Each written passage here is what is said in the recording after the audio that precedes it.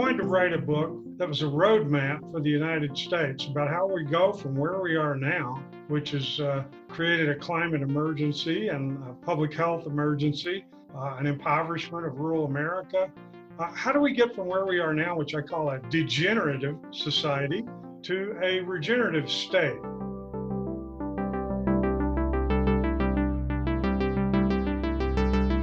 Welcome to Cambridge Forum. I'm Mary Stack, the director of Cambridge Forum. So today I invite you to join us as we escape to enjoy the beauty of nature and relish all the wonders that the natural environment can offer us in terms of birdsong, plants, and wildlife. So first, let me begin by introducing Ronnie Cummings. Ronnie's the founder and director of the Organic Consumers Association. He's been a lifelong activist for many causes, but definitely the organic cause. And he's part of Regeneration International. Ronnie, I know you're joining us from Via Organica, which is a farm, a training farm in Mexico. You've recently wrote a book called Grassroots Rising, and you said you wrote it because nobody else was doing it. So can you tell us a bit about why you wrote it and why you felt it was the time to call to action? Well, there's lots of books out there about the climate crisis, but almost all of them talk almost exclusively in terms of reducing greenhouse gas emissions by converting to alternative energy and energy conservation. And of course, those are very important. On the other hand, there's lots of books out there about regenerative agriculture. Unfortunately, typically those focus on individual farms and ranches and don't talk much about the big picture. So I wanted to write a book that was a roadmap for the United States about how we go from where we are now, which has created a climate emergency and a public health emergency, environmental emergency, an impoverishment of rural America, sharp decrease in biodiversity. How do we get from where we are now, which I call a degenerative society, to a regenerative state? And if we really want to have high goals, which we need to have for the rest of the world to be inspired, I think we should adopt the Green New Deal as supported by 100 or so members of Congress. And basically, we're saying that we can reach zero net emissions in 10 years if we will combine the good trends we already have moving to alternative energy and energy conservation with a massive drawdown of carbon from the atmosphere and putting it back where it used to be in our trees, in our plants, in our soil, in our grasslands.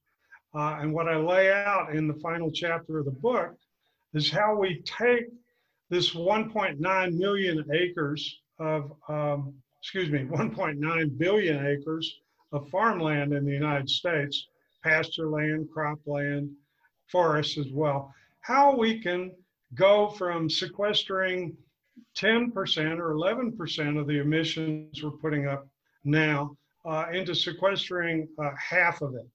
And if we do this, if we increase the levels of photosynthesis and regenerative land management of fourfold or so over the next 10 years, while we reduce emissions by 50%, we can reach a zero net emissions by 2030. That means that what we'll still be putting up in terms of emissions will be drawing down. And of course, scientists tell us that it's not enough to just reach zero net emissions. Beyond the year 2030, we need to start drawing down more carbon and greenhouse gases than we're actually putting up there if we want to gradually restabilize the climate over time. So the good news is that the practices that we need in order to move to alternative energy and to move to regenerative food farming and land use practices, they already exist. We don't need to reinvent the wheel. We already have in every state, in every county in the United States, examples of best practices in terms of regenerative agriculture. Regenerative agriculture is simply the next stage of organic, where we focus on soil health and focus on carbon sequestration, as well as not using the chemicals and fertilizers. How are we going to make these regenerative organic practices the norm? How are we going to make regenerative forestry and ecosystem restoration practices the norm? We already know how to reforest, in a way that's species appropriate, in a way that works. We already know how to restore wetlands and grasslands. We know how to restore marine ecosystems. The problem is that these are the alternative. These are the niche practices now, not the norm. So 4 things are going to be required, and I think we already see these developing. One of them is consumer and voter awareness. If people don't understand that there's hope, that we can turn things around and not only fix the climate, but fix our public health catastrophe, fix the economic situation in rural areas, bring urban and rural people together, restore biodiversity and habitat. Once you get people to see that we can do it, the next stage is to call attention to the best practices, because we know what they are, but the general public tends to be depressed, and not hopeful that we can do this. So we need to take these best practices, shine the spotlight on them, magnify them, get everyone aware of this. But the third point, which is key, we got to change public policy. We got to change political power. Right now, we do have subsidies for food farming and land use. The problem is they're subsidizing degenerative practices. We're paying farmers and ranchers to farm and ranch the wrong way. We're subsidizing the production of food that is so low in nutrients that 40% of Americans have chronic diseases, and many of them, when they come into contact with this coronavirus, die. These pre-existing conditions we hear so much about that cause people to have to go to the hospital and that cause them to have to go into ventilators where most of them die. These pre-existing conditions, these aren't acts of God. These are functions of your diet, your environment, the stress in your life, and we can have a healthier population. We didn't used to have 40% of our population with chronic diseases like we did now. When my grandparents operated a family organic farm in East Texas in the 50s and 60s, a lot of these chronic diseases, no one had even heard of these before. So we must change policy.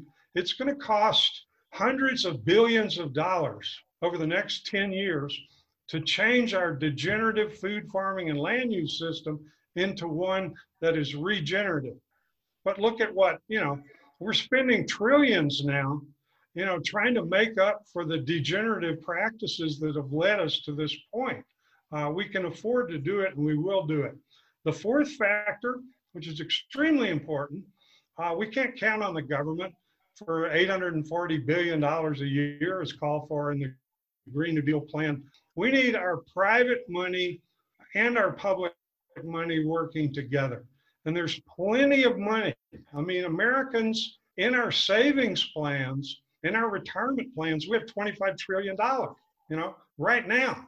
We have trillions of dollars in the stock market invested in things like fossil fuels and industrial agriculture, industrial timber extraction, and so on. There's plenty of money to do it if we have the political will. So I'll just conclude by saying that the solution to our catastrophe, our catastrophic times that we're facing, and believe me, this pandemic is just a small dress rehearsal for climate catastrophe.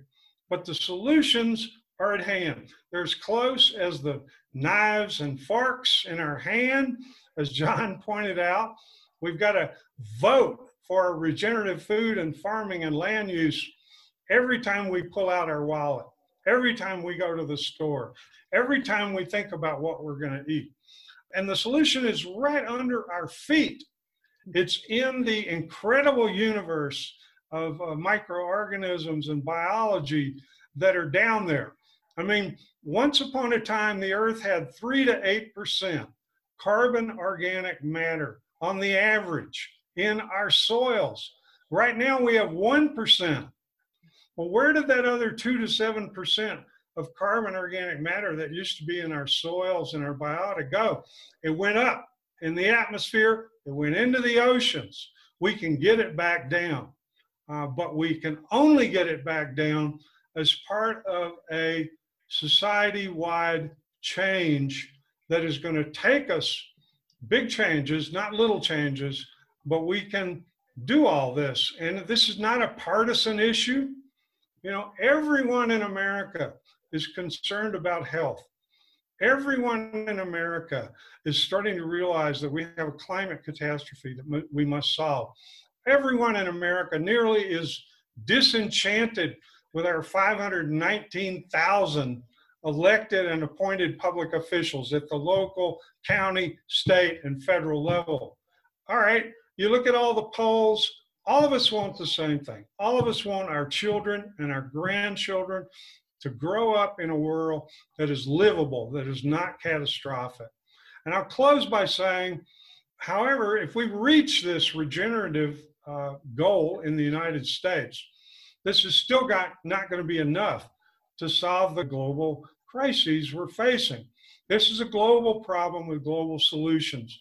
And when you look at regenerative farming and ranching and land use, it's simply much easier and much faster to sequester a lot of carbon in the areas around the equator and in the global south, and also the semi-arid and arid areas of the world, which are 40% of our landscape, are so degraded that when you apply regenerative practices, you really have a rapid increase in carbon.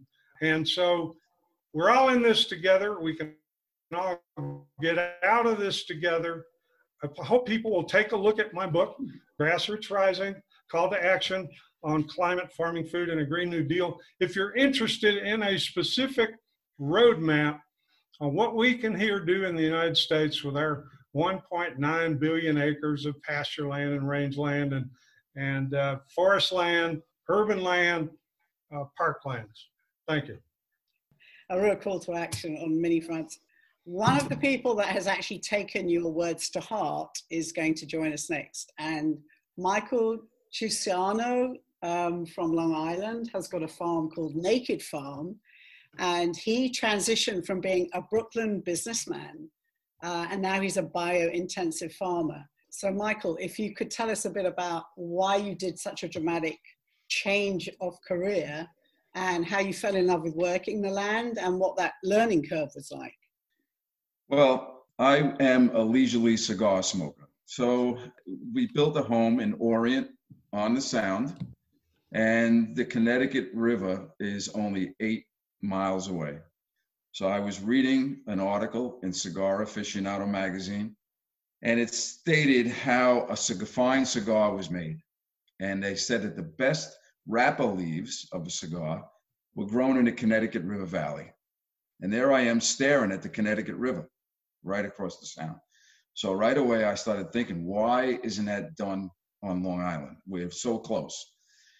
It just started getting the wheels spinning. I started researching it and started getting very interested in it. Hooked up with one of the researchers, the research scientists up in the Connecticut River Valley. Took a trip up there, saw the farms, very impressed. Got to meet one of the farmers. I asked, could you please let me know when you're starting to farm? I'd like to come up and check it out. So they did. And I actually worked with the farmers in the Connecticut River Valley for 4 years, labor in exchange for knowledge. I was so taken back by the farming industry. Once I got dirt in my boots, I couldn't get away from it. It was the thing. I mean, I started late in life, probably, 55 years old, a little late, but I was very excited about it. I brought it down to Orient and I started speaking to the farmers out on the east end of Long Island, and nobody really knew much about it. So one of the farmers was good enough to actually let me do a trial on his land. So I grew 3 acres of tobacco, came out beautifully, sold it to AJ Fernandez in Nicaragua. I really wanted to continue doing that because it's just a very unique thing. But unfortunately, dealing with the people in Nicaragua from a business standpoint of view wasn't pleasurable. And at my age, I didn't need that anymore because I dealt with that in the city. So I still needed to farm. I couldn't get it out of my system. I had to farm. So I just checked out alternative farming styles online. And this one fellow popped up. His name was J.M. Fortier. He's from Canada. And he started speaking about this bio-intensive way of farming. Bio meaning we use the biology of the soil in order to grow the best quality crop. Intensive means the spacing of the crop. It's based on a 30-inch wide permanent bed system. And what you do is you constantly add compost. So you're always adding to the land. You're never taking away from the land. I worked with a conventional farmer out here, actually the fellow who let me use his land to grow tobacco. I worked with him for 5 years. And 120-acre farm, huge machinery, huge discs. So every time we prepped the field, we'd go into that field with a 20-foot disc and just rip the soil apart. And you go up and down and do 5 acres of that, and you turn around, and there was not one bit of anything alive in that soil. The only way that you were going to grow crop in that soil was to add man-made fertilizer, and lots of it. I mean, it's just not the way to do it. It really isn't. Anyway, the bio-intensive method is totally opposite. First of all, you need organic matter to grow any type of vegetable. You need, well, to grow quality vegetable. You need all that biology in the soil to help with that. And you have to add to the soil to condition the soil. What happens is, on these 30-inch beds, we never step on the bed, so the soil never gets compacted. So you just keep putting compost on these beds, and you plant. Because you don't compact, the roots grow down. They don't compete on a horizontal with the plants next to them. So I could, on a 30-inch wide bed, I could grow 5 rows of radishes, 1 inch apart, 45 feet long. I could generate 200 bunches of radishes out of a 30-inch by 45-foot long bed. I have 16 of those beds. That's what I started out with last season. I increased this season to 25. My little farm could produce what a conventional farm could produce in 5 acres on a 1/10 of an acre. And this is the way it should be done. There is a farm called Steadfast Farm in Mesa, Arizona. It's the first of its kind. They're calling it an agri-hood. It's a housing development, and smack dab in the middle of this housing development, they put a bio-intensive farm. This farm is feeding that whole community along with the restaurants in the community and the stores in the community. So this regenerative way of farming should catch on, and it should be the way that it's done. There's also another one that just started in Raleigh, North Carolina. It's called Raleigh City Farm. Same basic principle. Last year, I tried it because we live in a city very close to Greenport, New York, which is, it's regentrifying a lot of restaurants. So I figured, let me strike while the iron's hot, set up a little farm stand. I did really well. I couldn't keep up with the demand. So actually, my passion is really, we live in an agricultural area with all these farms that are struggling, 120-acre farms, 150-acre farms. And these sons and daughters of these farmers who saw their mothers and fathers struggle all their lives trying to keep up with this really don't want any part of it anymore. My thing is to try to teach these high school kids that it can be done. John Martin Fortier farms 1.5 acres, and he does well over $100,000 a year in sales. There's a fellow called Connor Crickmore, who's based out of Claryville, New York. He's on 1.3 acres, and he does $300,000 a year in sales. There's no machinery. Everything's basically done by hand. I have one 2-wheel walk-behind BCS tractor that I use just to tilth. That's all I use it for. That's an Italian-made tractor just for this 30-inch wide permabed system. And basically, this is the real way we should be eating. My vegetables, because of the biointensive method, the color is incredible. It's so different than what you're used to buying from a regular supermarket. And, you know, being from the city, I'm familiar with the Bronx Terminal Market and places like that where produce gets shipped in and sits in a refrigerated trailer 2 weeks before it gets to the produce stores. I mean, it's really doesn't make sense. And because land is so expensive on Long Island, you could farm in a very small space. You know, it's really the way it should be done. So, Michael, on your farm, for example, it sounds like it's very densely populated, and I can attest to the scale and size of these greens that he produces. They are just dazzling. They look like they're on steroids. These, I had your radish greens, I think, which I'd never had before, which are amazing.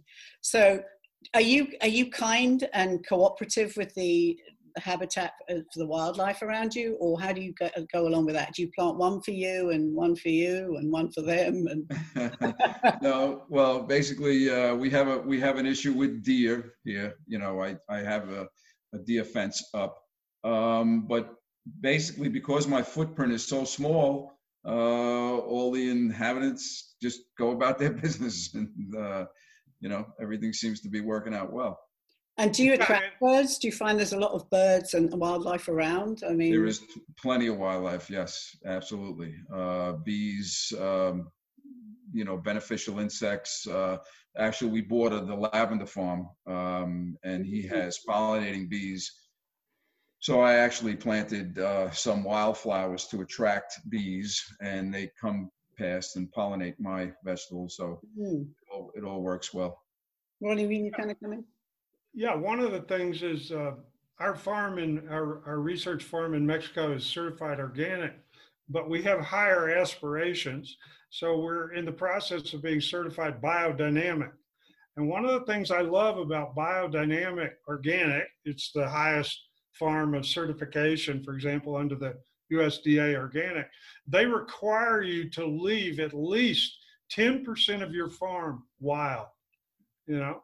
And so we have, it's about 14% of our farm. It's called the monte, or the mountain, you know, in Spanish. But that area we leave alone.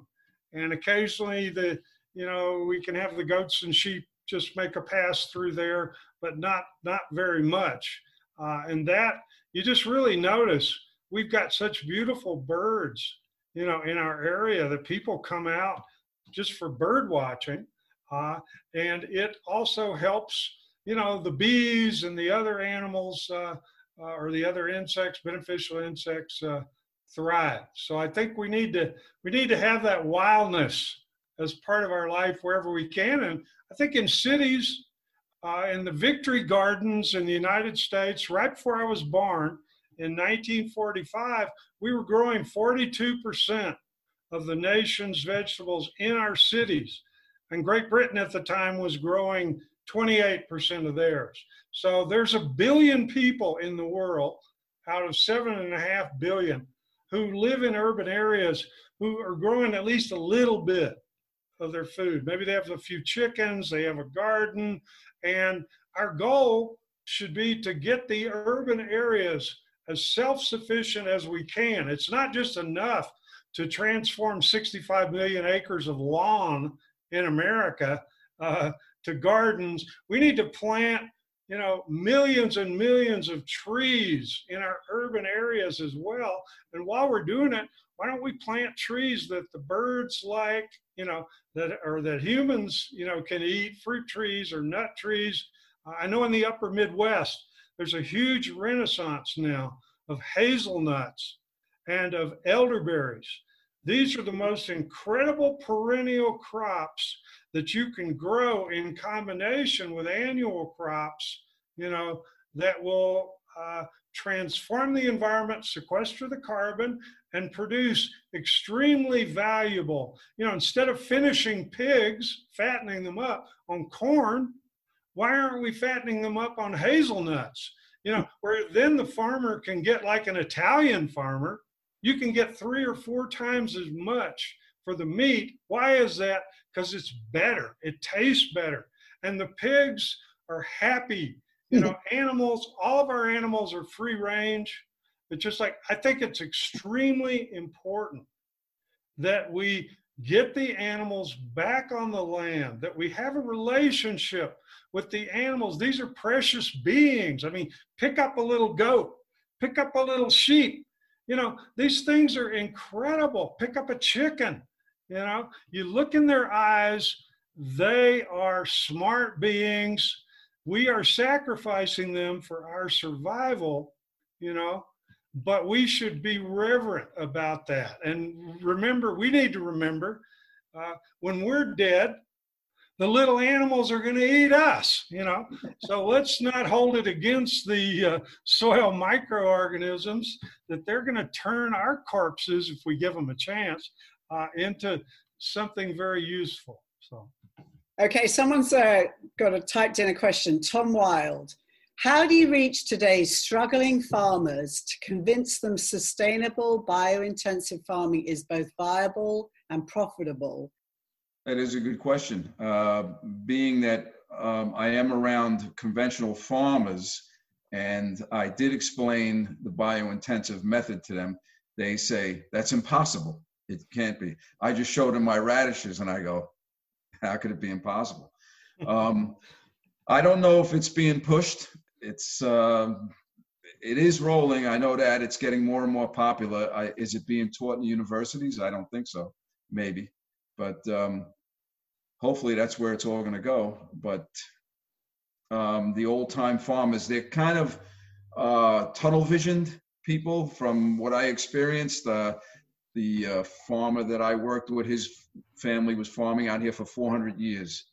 And they do a lot of things the same way they did a long time ago. So they're very, fixed. Yeah. So it's hard to show them something else, basically. But hopefully the newer generation will catch on. Okay, well, someone's typed in. There's a lot of interesting broad stroke, large format information here. What can an individual consumer do right now, aside from dietary change, to further progressive change? Do you see people changing in the supermarkets where you're supplying your greens? That's a rough one.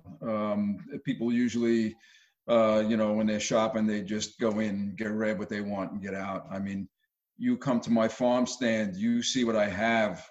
That's what you need. More people coming to farm stands and local farm stands, organic farm stands, rather than, rushing in a supermarket and rushing out of a supermarket.